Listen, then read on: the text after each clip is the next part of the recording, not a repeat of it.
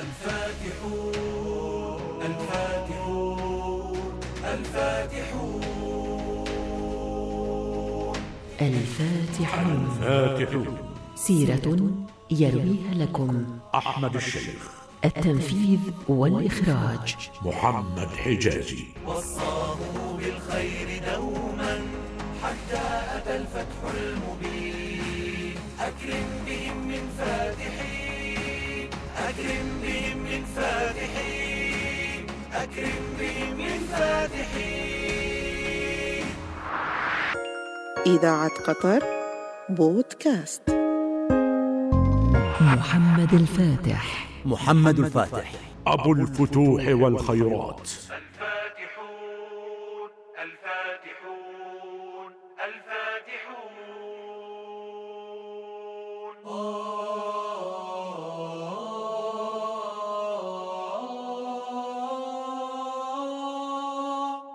في إحدى ليالي شهر رجب من عام 833 للهجرة، الموافق لشهر مارس من عام 1430 للميلاد، كان السلطان العثماني مراد الثاني يقضي ليلة قلقة بقصره في عاصمته أدرنة، إذ إن زوجته خديجة خاتون تعاني آلام الوضع، داعيا المولى أن يكون المولود سندا وعونا لابنيه الآخرين علاء الدين وأحمد في التصدي لأطماع ملوك أوروبا ومحاولاتهم المتكررة لغزو بلاد المسلمين.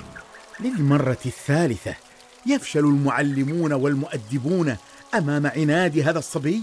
يقول المعلمون يا سيد السلطان إن ابنكم الشاهزادة محمد شديد المراس، عنيد، صعب الانقياد، لذا لم يستطع أحد منهم تحفيظه القرآن الكريم. والحل يا خليل بيك، إن محمدا اقترب من العام السادس، أيليق بالشاهزادة أن يصل إلى هذا العمر دون أن يقطع شوطا بعيدا في حفظ آيات الله؟ ليس لهذه المهمة سوى الشيخ شمس الدين الدمشقي. أرسل إليه وأبلغه إنه إذا نجح في مهمته فسيكون له مني جزيل العطاء. لكن الشيخ شمس الدين شديد المعاملة، تسبق عصاه لسانه. فليضربه بعصاه كيف يشاء، إن العصا التي تحفظ ابني آيات الله سيف من سيوف الجهاد في سبيله يا جناب الصدر الأعظم. سيوفنا تجدو سلاما، لسنا طغاة معتدين.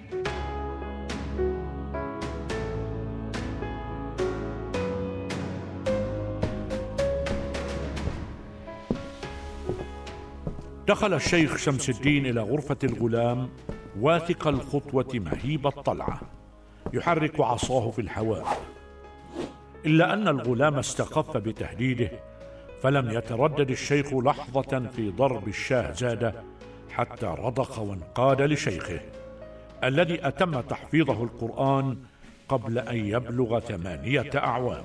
ولكن هاتين السنتين قد شهدتا رحيل الشاهزادة أحمد بكر السلطان مراد، إضافة إلى تحرك ملوك أوروبا لدعم ملك المجر فلادسلاف الثالث في حربه لطرد المسلمين من أوروبا. لقد اجتمعت بكم اليوم يا أيها السادة وأنتم أركان السلطنة وقادتها كي أبلغكم قراراً أعلم أنكم ستتفهمونه جيداً وستعاونونني عليه. السمع والطاعة لك في كل شيء يا سيد السلطان. كلنا رهن إشارة منك وطوع أمرك يا سيدي. محمد، تعال إلى جواري يا بني. ماذا؟ إلى جواره؟ هل سيجعله شريكا في السلطنة؟ هو ما يزال غلاما صغيرا على تحمل هذه المسؤولية.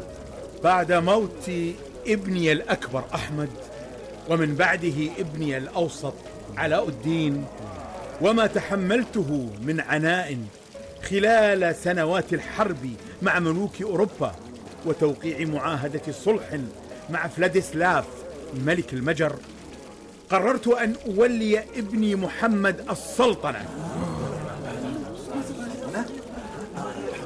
قررت أن يكون سلطانكم الجديد هو ابني محمد الثاني، فما قولكم؟ عاش السلطان محمد الثاني. عاش السلطان محمد الثاني. عاش السلطان محمد الثاني. عاش السلطان أكرم بهم من فاتحين.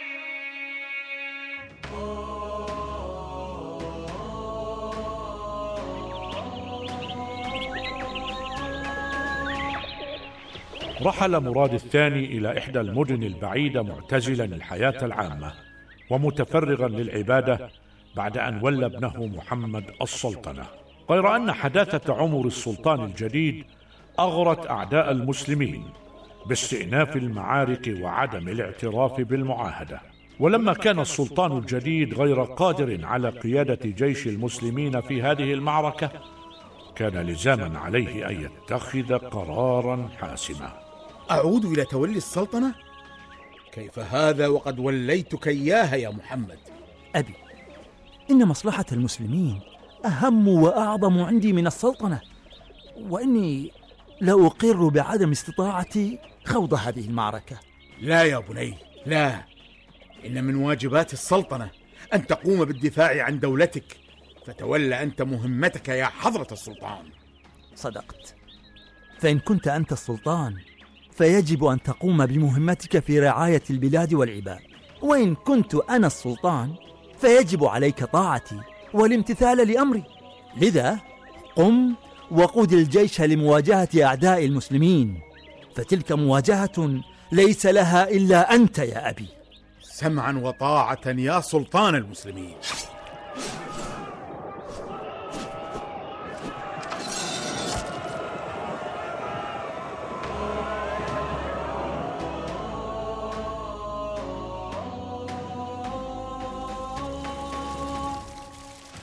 يا له من انتصار ساحق. لقد قتل ملك المجر وسقطت عاصمتهم، كما لقي قادة الجيش الصليبيين مصرعهم يا شيخ شمس الدين.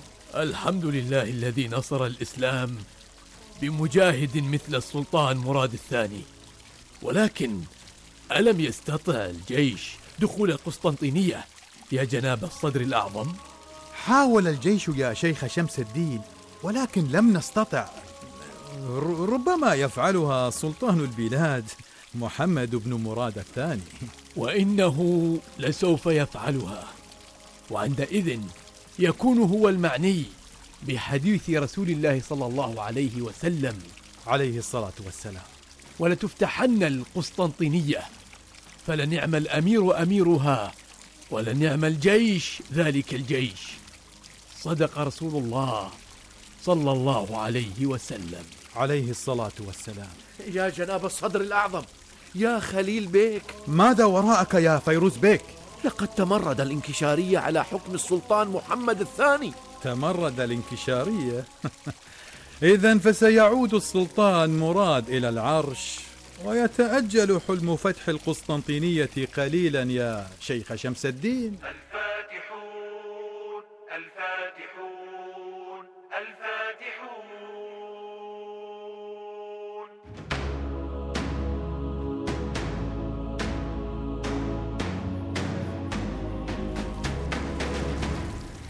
أظنك تعلم ما يحاك ضدك يا محمد من مؤامرات، وتعلم يقينا دور الصدر الأعظم خليل بيك. أعلم يا شيخي الجليل، ولكن ما يحيرني هو سبب استكانة الصدر الأعظم عن تحريض أبي السلطان على فتح القسطنطينية، بل ورفضه أي تحرك عسكري نحوها. لن يفتح أبوك القسطنطينية، بل إنك أنت من سيقوم بذلك. لكنني الآن لست سلطانا، فمنذ قام الانكشاريون بتمردهم عاد والدي حفظه الله إلى العرش، وهو كما تعلم يجنح إلى نصائح الصدر الأعظم بالبعد عن الفتوحات. يبدو أنه جاء على ذكرك له. هو الصدر الأعظم قادم. السلام عليك يا حضرة الشهزاد. السلام عليك يا شيخ شمس الدين. وعليك السلام يا حضرة الصدر الأعظم. ما لي أراك حزينا هكذا؟ جئت لك ناعيا سيدي السلطان مراد الثاني. أبي اثبت أبي. فأنت الآن سلطان المسلمين يا سيدي، وأمامك مهام جسام، فلا تدع الحزن يغلبك، فإن أمور المسلمين ليس لها إلا أنت، فأنت الآن سلطانهم. رحمك الله يا أبي. رحمه الله. صدقت يا شيخي الجليل، صدقت. هلم بنا إلى قصر أبي كي نجهز دفنه.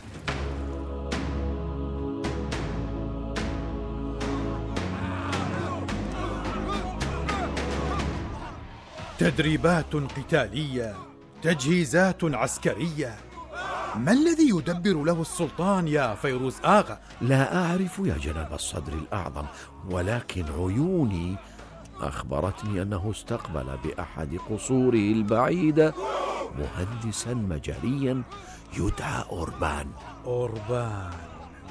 نعم، إنه خبير في المدافع الثقيلة، وقد ابتكر تصميم مدفع ضخم، ولكنه لم يجد من يمول تنفيذ مشروعه. إذن فقد وجده أخيرا يا جناب الصدر الأعظم. إذا كان السلطان محمد قد اتفق مع المهندس المجري على تمويل صناعة هذا المدفع الضخم، فهذا ليس معناه سوى أنه ينوي مهاجمة القسطنطينية. هل كنت تشك يوما في عزمه على هذا الفتح؟ ولكن بيننا وبينهم معاهدة. ترى هل ينوي سلطان المسلمين نقض عهده؟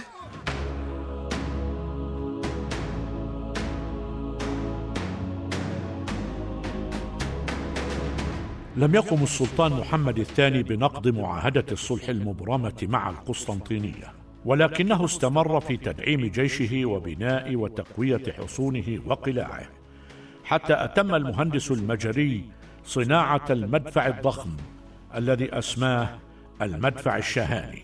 إلا أن حكام القسطنطينية حينما علموا بهذه الاستعدادات حاولوا إجهاضها باستدراج جيش المسلمين إلى الحرب، فاعتدوا على المزارعين المسلمين، فما كان من هؤلاء الضعفاء إلا أن طالبوا سلطان المسلمين بنصرتهم، فما كان منه إلا أن أمر بانعقاد مجلس الحرب.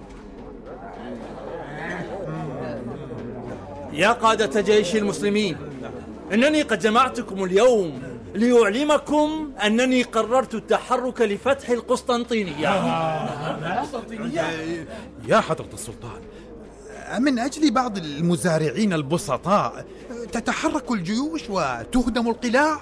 بل من أجل نصرة الإسلام يا حضرة الصدر الأعظم، وأنني كما تعلم قد جمعت ما يزيد عن 80,000 مقاتل تحت رايتي لهذا الفتح. وإنه لفتح مبارك يا حضرة السلطان، فسر على بركة الله، وإنني لمعك من المقاتلين. يا حضرة السلطان، تعلم الود الذي بيني وبين الإمبراطور قسطنطين 11 حاكم القسطنطينية، وإني أتعهد أمامك بأن أجعله يدفع ما يعوض هؤلاء المزارعين عما فقدوا. يعوضهم عما فقدوا؟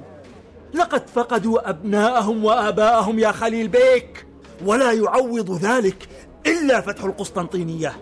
والآن أصدر أوامري إلى قادة الجيش بالتحرك، وإنني لأول من يخطو إلى هذا الفتح المبين.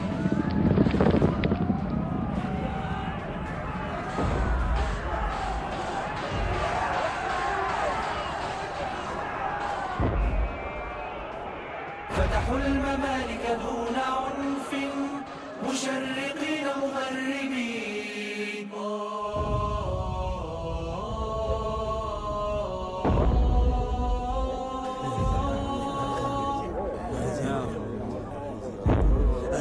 كما توقعت تماما يا حضرة السلطان، إنما يهدمه المدفع الشاهاني نهارا يبنيه المدافعون عن القسطنطينية ليلا.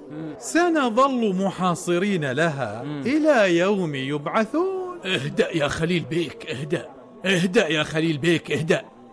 فإن أواصر الود التي تجمعك بإمبراطور القسطنطينية لا مكان لها في مجلس الحرب. هذا المدفع يطلق طلقة واحدة ثم لا يكررها إلا بعد أن يبرد، أي بعد ساعات طويلة، حتى يمكن إعادة ملئه بالبارود. وفي هذه الأثناء يعيد جنود القسطنطينية ترميم دفاعاتهم. صدقت يا خليل بيك. إذن فقد وافقت على ما نقلته لحضرتك من رغبة إمبراطور القسطنطينية في الصلح، ولك جزية سنوية تقدر. لا لا لا لا لا، بل قررت أن آمر المهندس المجري بصناعة عدة مدافع صغيرة تمنع مرممي الأسوار من عملهم وتمكننا من الفتح. نعم القرار يا سيدي السلطان، نعم القرار، وإنني لأبشرك بالنصر المبين والفتح القريب. الفاتحون الفاتحون الفاتحون.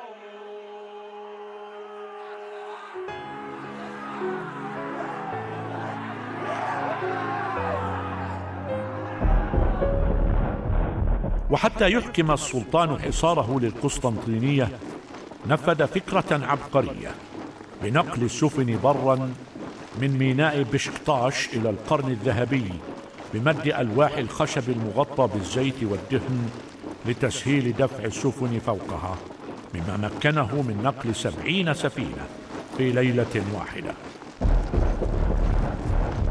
وبالفعل حسمت المدافع الجديدة والسفن المنقولة برا معركة فتح القسطنطينية، فدخلها السلطان محمد الثاني في 20 من شهر جمادى الأولى عام 857 هجريا، الموافق 29 من شهر مايو عام 1453 للميلاد، وهو لم يتجاوز من عمره 24 عاما، فتحول اسمه من محمد الثاني إلى محمد الفاتح. وسرعان ما أصدر قرارا بأن تكون هذه المدينة عاصمة حكمه، فتحول اسمها من القسطنطينية إلى إسلامبول، أي مدينة الإسلام. الله أكبر الله أكبر. وواصل السلطان الشاب محمد الفاتح فتوحاته حتى توفاه الله يوم الخميس 4 من ربيع الأول عام 886 للهجرة، الموافق 3 من مايو عام 1481 للميلاد، عن عمر يناهز 51 عاما، خلال إعداده لحملة عسكرية تستهدف فتح إيطاليا. أكرم بهم من فاتحين. جسد شخصيات هذه الحلقة سعد البرشي، علي المالكي، أحمد عفيف، خالد الحمادي، أحمد المفتاح. الفاتحون. كلمات المقدمة والنهاية علاء المالكي. ألحان وأداء يحيى حوا. التنفيذ والإخراج محمد حجازي. إذاعة قطر بودكاست.